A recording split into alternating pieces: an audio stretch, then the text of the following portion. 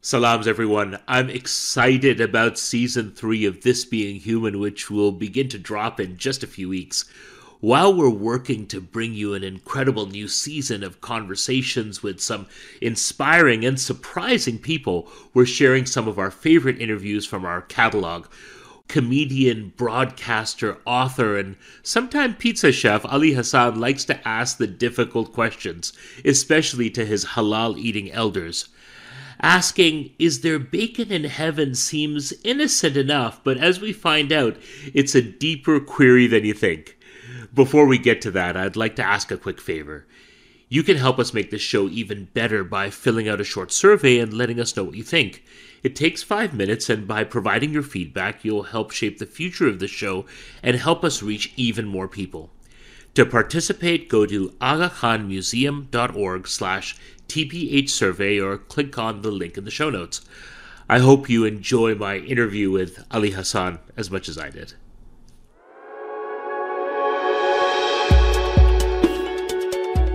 Welcome to This Being Human. I'm your host, Abdurrahman Malik. On this podcast from the Aga Khan Museum, I talk to extraordinary people from all over the world whose life, ideas, and art are shaped by Muslim culture. There's a new generation that has a very unique perspective to how they see themselves as young Muslims in the modern world. I am this wide-eyed girl. I'm like, I want it all. I want to experience it all. Everyone has a story. Sometimes you just have to find out what it is. Like the poem that inspires this podcast, The Guest House by Sufi poet Jalaluddin Rumi, we're talking to people who seek meaning and joy in work and life, regardless of what the day brings.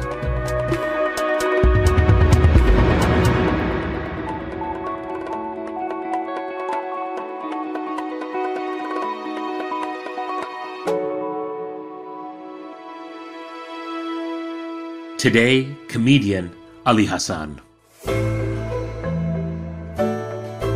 Part of my role as a comedian, not just to entertain, has also been to, if not attack issues of Islamophobia or discrimination head on, at the very least, simply by being on stage and being a relaxed, fun-loving guy, disarm people. Ali Hassan has the kind of CV that would take days and a few therapists to unpack. He's a stand-up comedian, having performed around the world on stages with people like Russell Peters. He has roles in beloved movies and TV shows like Goon, Run the Burbs, and Odd Squad. He hosts the CBC radio show Laugh Out Loud and the literature competition Canada Reads. He's also done a couple of one-man shows. The first, Muslim Interrupted, was about how he came to think of himself as what he calls a cultural Muslim. That's now the main thrust of his upcoming memoir, which will be released in September. That book is called Is There Bacon in Heaven? It might seem like a funny, even ridiculous question for a Muslim to ask at first, but the more I considered it, I realized it had some pretty far-reaching theological and personal implications. Now, for those who might be wondering, bacon, the pork kind at least, is forbidden to eat for most Muslims. It can be a struggle for many, but Ali's personal struggle really kept him up at night.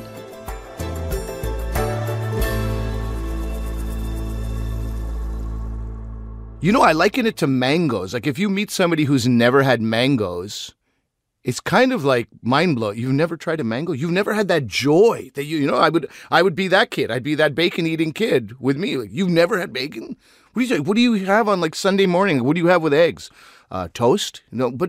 So the whole thing was, as a young kid who didn't understand Islam and only you're just getting told you're a Muslim, so you don't. That's the explanation. I'm like, okay, but Tonyefa, our Nigerian neighbor, eats bacon. Manish and Madri, who are also brown, Hindu, in fact, they eat bacon. Talib is half Muslim. His mother's from Kentucky. They have bacon sometimes. There's all this it's like really infiltrating. Other brown people are having it. And when they have it, I'm not having this because of some, commitment that we have to God. And yet, when all my friends eat it, they act like it's a gift directly from God. So, I mean, this is this weird divide here. And so the question was, and nobody liked hearing this, I jumped ahead a few steps and I was like, okay, so let's say I don't eat bacon for my entire life. I make that sacrifice, and it does seem like a sacrifice, and I don't do it for my whole life. Then when I die, will there be bacon in heaven? That's why the book is named that, because this was the type of questions I asked, and people were not happy. It's a fantastic question, Ali. Because I'm like, but once we're in heaven, we're free. We did the thing. We didn't eat the bacon. Can't we have it then in heaven? Isn't that like what should be awaiting us? And like adults were like, is this kid for real right now? What kind of thought is that? Like, what kind of kafir thought is this kid having? I'm like, but it's later. I'm dead. It's now the afterlife. I don't know. It just didn't sit well with anybody because no adult Muslim, and when I was a kid, that generation of adults would have never even thought about that. It's not only haram, it's also disgusting. It's pork. It's the grossest thing. I'm like, yeah, but you don't see the joy on my friends' faces. They don't. Yeah. Ali, this is a real challenge, right? Yeah. Because we don't eat pork, but bacon also had this kind of elusive. It was the elusive kind of culinary holy grail, right? How do we get close to it without having it? And when my son was young, he would see other people eating ham or bacon or pork. We'd go for brunch, of course. We lived in London. That's what you do on Sunday. You go, London, England, you go for a lovely brunch in the East End. And so what we started telling our son was, Abdi, the pig is a sacred animal. It's the one that we don't slaughter. It's the one that we don't eat. It's the one that got the pass. It's allowed to roam. It exists. It's super cute. He used to watch Peppa Pig. I'm like, it's all good, man. We just don't eat it, And he was like, so he grew up with that sense of like, he was like, oh, okay, so pork is okay. But then, Ali, I discovered beef bacon. Yeah. Which is like turkey bacon got nothing on beef bacon. We found high quality beef bacon. And now beef bacon is a regular part of our diet. I have friends who aren't Muslim who have come over and they're like, are you sure this is beef bacon and not bacon made from pork? So I feel like I've caught something of the deliciousness of bacon without having to go over to the dark side. I'm very proud of you, and I am writing down beef bacon from Turks right now as we speak into my phone. I'll send you the link to this specific farm that produces them. It is super delicious. Okay. Thank you, Turkey.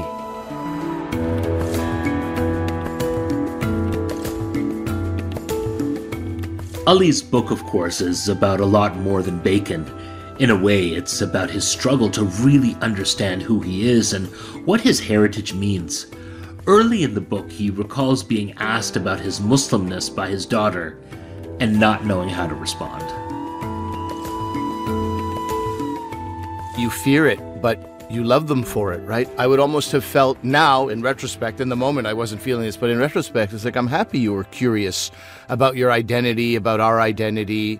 I never got a chance to, while I struggled with my own relationship with my faith and my identity, I never got a chance to really impart that to my children, that struggle.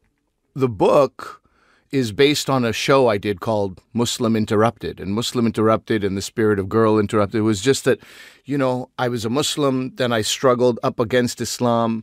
Then I was like, no, I don't think I'm a Muslim anymore. I'm just a human being. I'm a humanist. And then 9/11 happened. I was like, oh, guess what? I'm a Muslim, whether I want to be or not. May as well lean into it and discover it. And, and then back and forth. And then I understood that where I'm most comfortable is as a cultural Muslim. What that means to me is that a lot of my material on stage was informed by me being a Muslim. A lot of my performance in my mind was good PR for people who possibly have negative views towards Muslims, especially in a comedy club. You never know who you're going to get. Now, when I've been touring as Ali Hassan, Muslim Interrupted, it's a different ballgame. They are coming to see me. They know what they're going to get. But sometimes in a comedy show, sometimes you have like two brown people back to back. And I'm quite certain I've been in comedy clubs where people are like, man, are you serious? Another brown person? Are like brown people taking over comedy now? Wasn't that last guy a Muslim too? Part of my role as a comedian, not just to entertain, has also been to, if not attack issues of Islamophobia or discrimination head on, at the very least, simply by being on stage and being a relaxed, fun-loving guy, disarm people. But this is early on. I was like, if people go home and say, I saw this Muslim Pakistani dude tonight. He mentioned that he was Muslim. He mentioned that he was Pakistani. Pretty cool guy, he seemed like. So now you have that.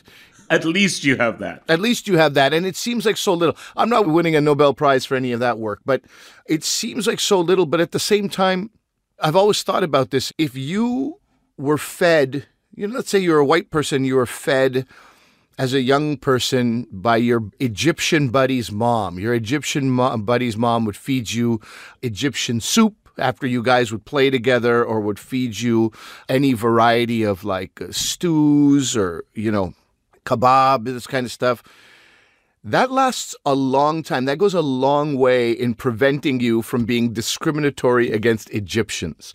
You had the inside track with that family. You were fed by an Egyptian mom, and 10 years later, somebody might be like, I don't know, this guy's some kind of Egyptian loser. Immediately you go, hey, I knew Egyptians.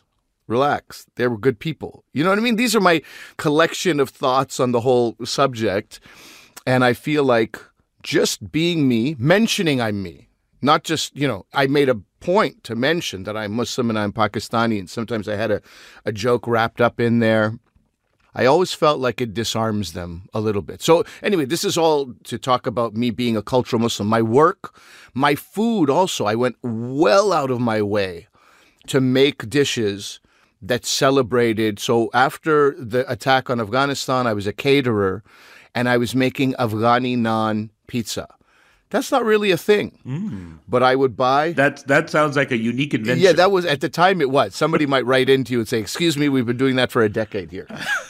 And I would make sure I would say Afghani naan pizza. Why? Because Afghanistan was being bombed mercilessly and, unwarrantedly. That's not a word, but we'll take some liberties here. I think it's a great word. Yeah, unjustifiably and mercilessly.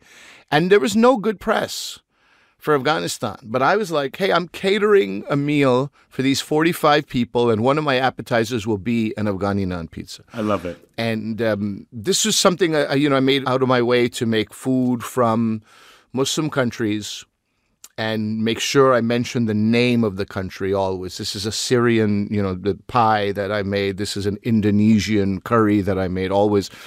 It's the same way. I have a much smaller reach, of course, but it's the same way words matter when, you're documenting, let's say, as a journalist about an attack, but you use the word clash instead. Those words matter. They matter both ways. When it's actually an attack and you call it a clash, now you're like, oh, both sides are warring with each other. But in fact, it was an unjustified attack by one group against another. And my father was an English teacher. Words have always mattered. So from that perspective, I was like, words matter. So I will say that this is an Afghani naan pizza because words matter. And that's the tiniest little thing, but it's something positive about Afghanistan in a time when nothing positive about Afghanistan is being reported.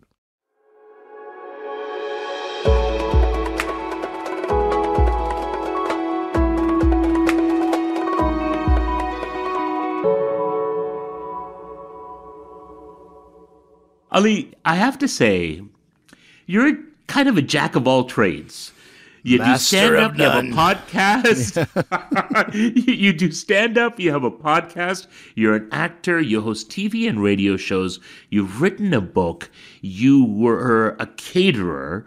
I thought I had a crazy, incoherent CV, but I'm going to take my topi off to you because it's wild, right? It's like a journey into the possibilities of what person could do. How do you make sense of this CV? How do I make sense of it? It's two things. It's one, a guy who got bored very easily. Number two, very late bloomer. I was well into my 30s until I discovered this idea of doing work that I loved. And I was really worried. My parents were really worried, 31, 32-year-old guy, still not really achieving anything, not making any money, badly in debt. So I think part of it is like once I discovered things I love, I was like, yeah, this is great. Like, I haven't pressed the snooze button on my phone in quite some time. And that was like 8 to 12 times. That there's my friend Graham Chittenden has this joke about like the snooze button goes off. The first time you touch it, I don't need to shower. But the alarm goes off again. I could probably get away with no breakfast this morning. You snooze. You know what? I don't need to brush my teeth. I'll eat an apple later in the day. Snooze. Like, it just that whole thing. I mean, I connect with that so much from my 20s. I didn't want to face life. I had nothing that I enjoyed. So I think part of it is like this idea of making up for lost time now that I found work that I enjoy. And the other thing is it's a comment on Canadian entertainment and the number of things you need to do to actually make a living salary. You have to throw the crap at the wall and see what sticks. And then cooking, leads to comedy in the sense that I started stand-up comedy because I had no desire to be a comedian. I started doing stand-up because I wanted a show on the Food Network. I wanted that more than I wanted anything. And I mean, I'm talking about a very pathetic, desperate, myopic goal. Like if the phone would ring, I'd be like, Food Network? Oh, Mom, sorry, I'm expecting a call. It was like so pathetic. But it was really, I had never been focused on anything the way I had been focused on that. And my wife says to me sometimes, isn't it amazing how with this overarching focus you had on one goal, the life you've created, even though that one goal was never realized? I'm like, it's pretty crazy, So I took all these other things that came to me in the meantime. Like I liked comedy and I was like, I'm going to keep doing this. I really enjoy this for what it is. I enjoy it inherently.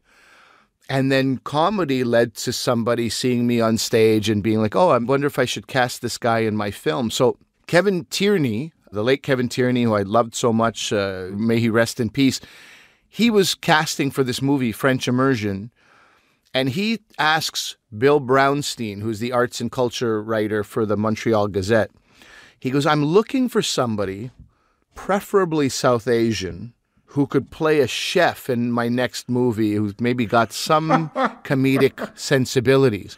And Bill goes, I'll do you two better. Absolutely South Asian, 100% a comedian, and 100% a chef. He's like, I got to meet the guy. And that put me into the world of acting. And I'm sitting in that, green room, mic'd up, makeup on, all that. And I was like, I dreamt about this. Yeah. Did I manifest it? I don't know. But I'll tell you, man, there was a lot of fantasizing and daydreaming. And I just couldn't believe it. But it was like, food led to comedy in a way, which was supposed to lead back to food. Because I started doing comedy because I wanted to increase my confidence on stage and, build my persona. And one day when I have that studio audience, when I have my food show, I will have had some practice on these open mics. And it just went in another direction.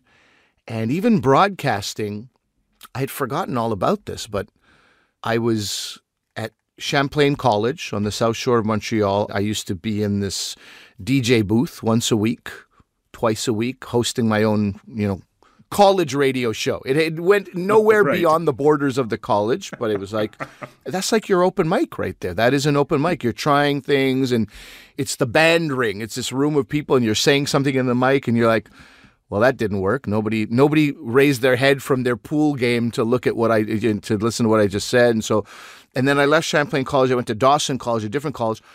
Then in Dawson, there was another radio station. And you're just in this booth and you don't know if anybody's listening to you. You have no idea. You're just like, well, next up, this is a song, a beautiful poetic song that'll probably, raise the hairs on the back of your neck. Here is Slayer with South of Heaven, and then I'd play like this heavy metal that I was really into and then rap. And then once in a while, somebody would pop their head in and go, I wanted to know who this DJ was because this is insane. You just played a band called Suicidal Tendencies and now you're playing Public Enemy. I'm like, man, that's who I am. I'm crazy like that. But I realized much later that in a way that I was practicing. I was rehearsing because people are like, what training? Did you go to journalism school? Did you go to broadcasting? Did you? And I'm like, I did none of that. Embarrassingly, I feel sheepish about it because how many people are in those programs and would love to be in the roles that I'm in? And there's like, that's interesting because you do sound very natural and comfortable on the microphone. And it occurred to me years later, I wonder if it was in those basement underground studios where nobody was around and I was just like free to rehearse and practice. There's this stereotype in showbiz about how Canadians have to move to the United States to make it. People like Mike Myers, Jim Carrey, Norm Macdonald, there's a long list who followed that tradition. Ali has managed to make it work here. I never went to the U.S. It was a thought. It was part of a plan. In 2011, I was the lead comedy panelist. For reasons unknown, I was the lead comedy panelist on a show called George Stroumboulopoulos Tonight. So George Stroumboulopoulos, huge Canadian figure in the broadcasting world. He had his show called The Strombo Show on CBC. It was called The Hour, actually. It was called The Hour.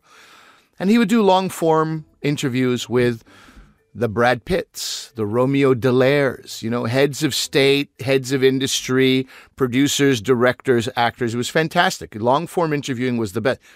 For whatever reason, they shrunk his show to a half hour. And of that half hour, they took 10 minutes and they allotted it to a comedy panel. And I was the lead comedy panelist. So I always felt bad for George about that. I'm like, this is certainly not where he would want to be based on his skill set that I've been watching for almost a decade. But it launched my career in Canada. It launched something for me. Hundreds of thousands of people watching me every night. And it was 5 days a week, and I was on that panel. Not only was it the career being launched with, you might appreciate this having lived in Canada, it wasn't only a big deal for George Stroumboulopoulos fans, but I got this whole new fan base of people who were tuning into Coronation Street, which was right after Strombo, but Coronation Street viewers, they tune in early. God forbid they miss a second of Corey. So they sit, the tea and the dessert is set on the table. They're ready for Corey. So they make sure they turn on the TV early. And so then I was being stopped in the street from people one time. We're going to this German bakery, which is frequented by older people. And my wife and I had just had this conversation about me on the road and my fans. Do you ever worry about groupies? And I'm like, do you ever worry about me having groupies? She goes, no, I trust you. And we just had this conversation.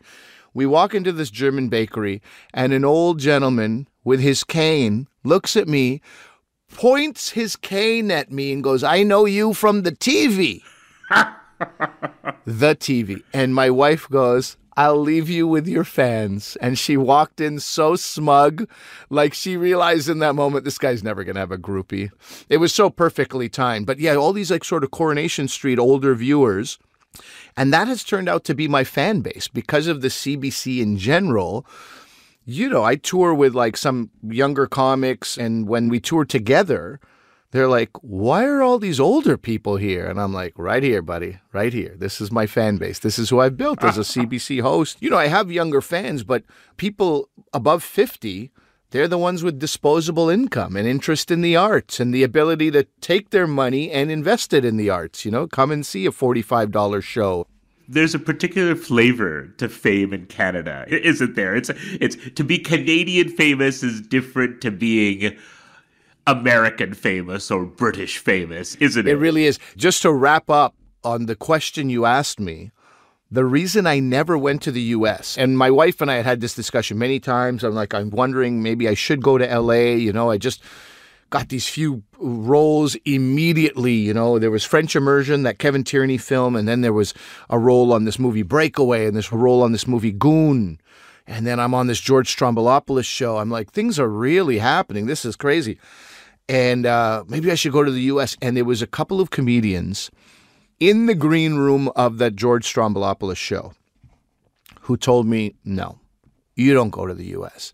And I was like, well, I don't know. We'll see what happens. I know my wife wouldn't want to come along. She wants to raise the family here. And then this friend of mine, James Cunningham, says to me, listen to me. You don't go to the U.S. You are in the CBC hamster wheel. And once you hop out, there's no guarantee you can hop back in. It's not that easy. You're in the wheel right now. And you do not get off the spinning CBC hamster wheel. I was like, okay, whatever, dude.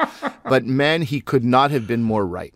And another friend of mine, Daryl Purvis, told me when he said I was a CBC golden boy, late 90s, everything CBC, all these different shows, they would ask me to host, they would ask me to do comedy, they would ask me to... He goes, I left for 2 years to San Diego with my ex-wife. She had this house that we were given while her friends toured the world. She was like, this is amazing. We get to go live in San Diego. He goes, I split up with her. I come back 2 years later. Not one person at CBC remembered me. They had all, oh, I'm not in radio anymore. I'm on television. I'm sorry. Or I'm not there anymore. I'm on this network. And he was like, and it was all gone. And he goes, I'm telling you, I was the golden boy. And James is right. I stepped out of the hamster wheel and and they were both right. Credit to both of them. The career I've been able to have in the CBC has been pretty high profile within the CBC. And it's all because of that one chance and probably also all because I never left. Ali mentioned the movie Goon. It's a modern cult classic in Canada, a hockey movie from 2011 starring Jay Baruchel and Sean William Scott. Being an old hockey fan myself, I had to know more.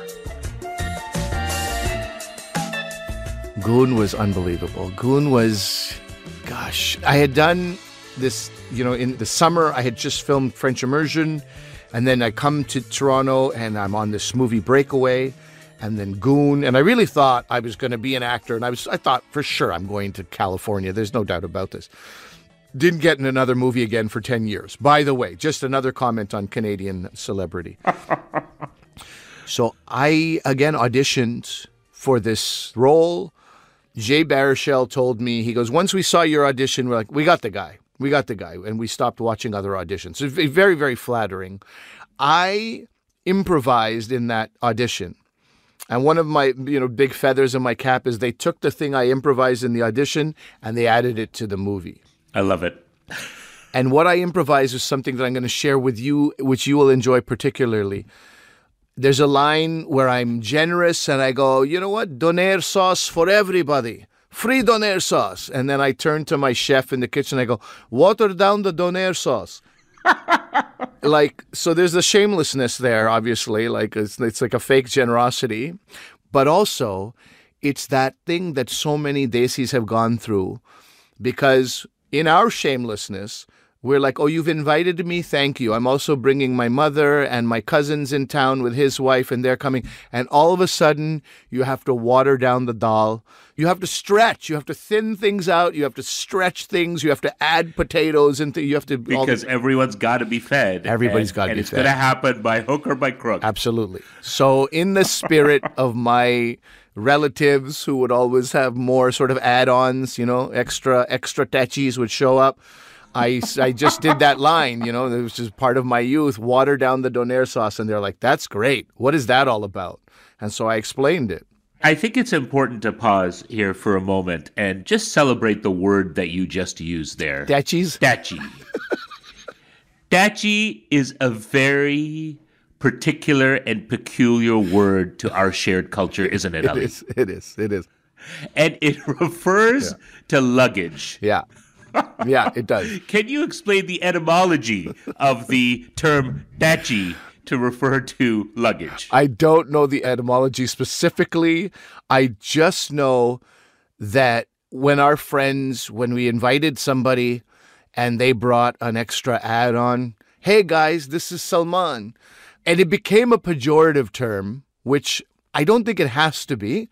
But you're referring to a human being as an extra suitcase. I mean, it is pejorative probably in nature. But I just remember, so we'd go out, we'd have some good times. And when it came time to pay the bill, the tachi was gone, disappeared, not contributing to the bill. And so from that, it became even more pejorative. It's like, hey, man. That is hilarious. Yeah. I have never heard that used in that way. So tachi is like the luggage that you bring with you, Yes. but it's also like the appendage, right? Exactly. It's that thing at the side. So may I share with you my understanding of the etymology of the word? Of course. It comes from the English term attaché case. Oh, you know the I love attaché it. case? Of course. Tachi. So that's where it comes Of from. course And it's so does. interesting that such a classical term, attaché case, Yes. turned in like Punjabi to tachi case. yeah. It's classic. Final film note, and then we'll bring this all together. Sure. Ali, were you ever asked to play a terrorist? This is an interesting thing. Ahmed is a comedian out of LA, has this joke about like... I love Ahmed. He's Yeah, fantastic. Ahmed, like they asked me to play terrorist number 4. And I'm like, what? I will never do that. I will never disrespect. There's no way. And then they go, it pays $13,000. And he's like, where do I scream into the camera, right? Like immediately. So I was expecting to have that at some level. There are definitely some roles that I'm not proud of and I wouldn't do them again. At the time, you're trying to make a name for yourself. You're trying to do certain things that, you're like, if I do this, then maybe I'll be able to do that. But I never had terrorist. Well, that's not true. There was a show on CBS, a TV series called Blood and Treasure. And I was like the financial funder of terrorism, but terrorism through art. The show's called Blood and Terror. So I was, this is very fun. I was terrorism adjacent, Abdul Rahman. I was terrorism adjacent, terrorist adjacent. I was funding terrorists. I mean, the roles I got were always, they had like a little bit of meat. There was some character. There wasn't like just a guy in the background. And it's weird to say I feel lucky, but at the same time, I know in my first 5 years of trying to establish myself as an actor, I probably would have wound up taking the role. You see this money, and I was, how heavily indebted I was. Sometimes money has to come before principles. I feel very blessed to be in a position now. Not only would I not do it, my agent, who's a Jewish fella, who is one of the greatest people I've ever met, will say, they're looking for this guy, angry cab driver. I'm going to just tell them no. He tells me he's telling them no. He sends it to me. I read it. I go, I agree with you, Ryan. Thank you. Right? So to have a guy in my corner, to understand those sensibilities, to know that as a Muslim, he doesn't want to play this. I'm his agent. I don't want him to play this. I'm glad you're asking. He's going to turn it down. We'd politely decline. And one day, maybe I'll be in a place in my life where I can angrily decline, and that'll be the dream.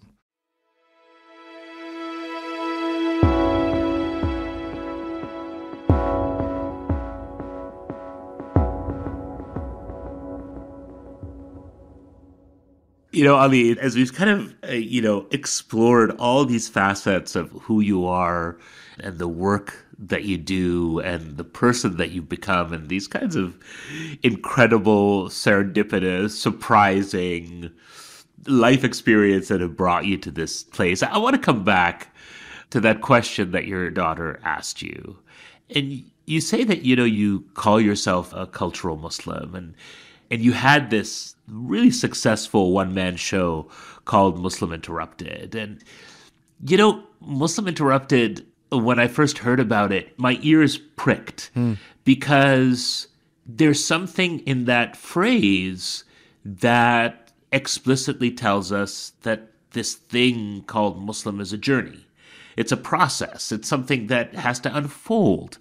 And I guess my question is, what does it mean for you to be a cultural Muslim? And I guess, do you still feel interrupted?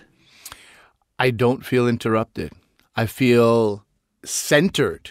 I feel very centered. I have a respect for Islam. I have a respect for those who practice.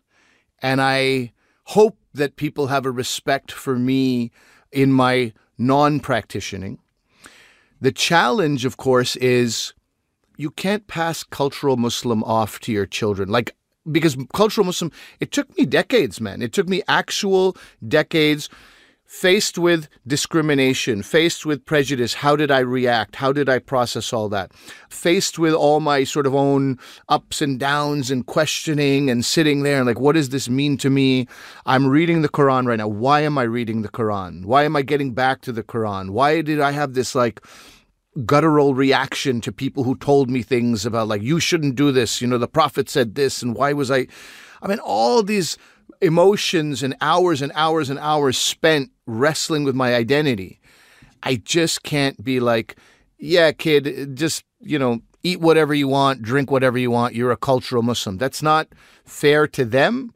You know, it just took me too long to get to it myself. So really, it's my goal now, and I feel like my wife and I, our roles are to approach religion and faith with respect and teach our kids to have a respect for it. And if they're interested in pursuing further, you know, interest in the religion, to encourage that to its fullest.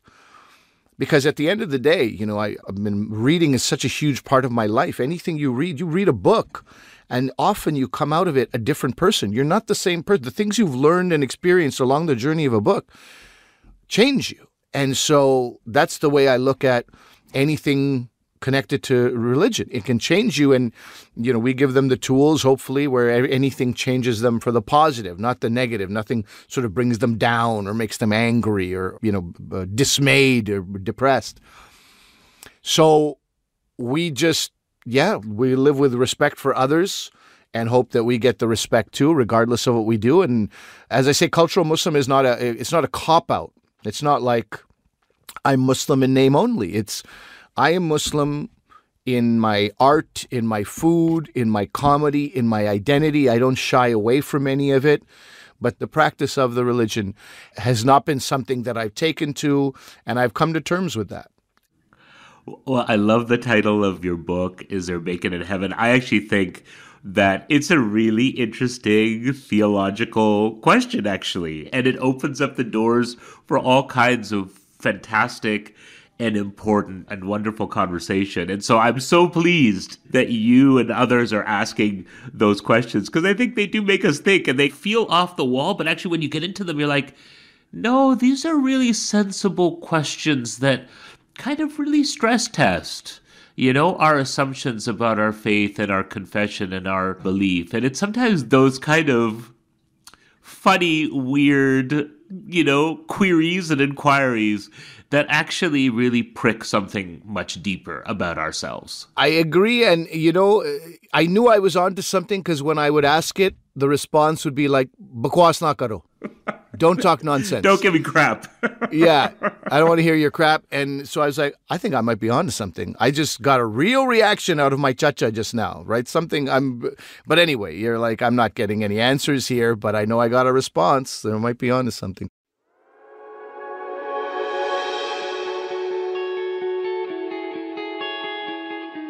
Ali, who or what would you like to welcome into your guest house? The two qualities that I need to work on most, according to my wife, and I must say I agree, are patience and empathy. And I would welcome anybody who tests either my patience or empathy into my guest house. Because the easy route is to just be like, get these people out of here. I can't wait till they leave. This is a nuisance. But if you want to test your mettle as a person, you want to test your character, you know, those are important traits. And, you know, I was saying that my chacha would be like, bakwas na kar. But I'm sometimes that same guy when my kids are like, what are we having for supper? And I'll be like, you know what we're having for supper? We're having supper for suppers. You don't worry about it. You want to hear me say turnips? No, because you're going to have anxiety about turnips for 4 hours, and I don't want to hear it. We're eating what we're eating. So I get very sort of rigid in my approach to certain things. In my head, I try to run a house like it's 1984. You know, everybody toughen up. You don't have to be. But at some point, I think empathy would be a nice thing, and it's nice for the people who require it in the moment, too, to hear that from somebody. It's funny how our upbringing dies hard, doesn't it, sometimes? It really does.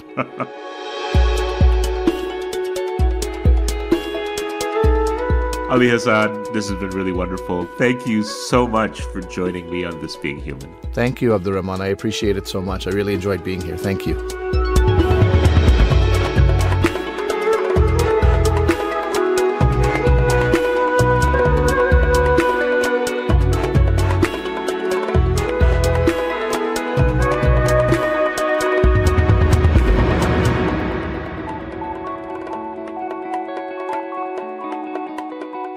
Thank you for listening to This Being Human. You can find links to some of Ali's work in the show notes. This Being Human is produced by Antica Productions in partnership with TVO. Our senior producer is Kevin Sexton, with production assistance from Abi Raheja. Our executive producer is Lisa Gabriel, mixing and sound design by Phil Wilson, original music by Boombox Sound. Stuart Cox is the president of Antica Productions.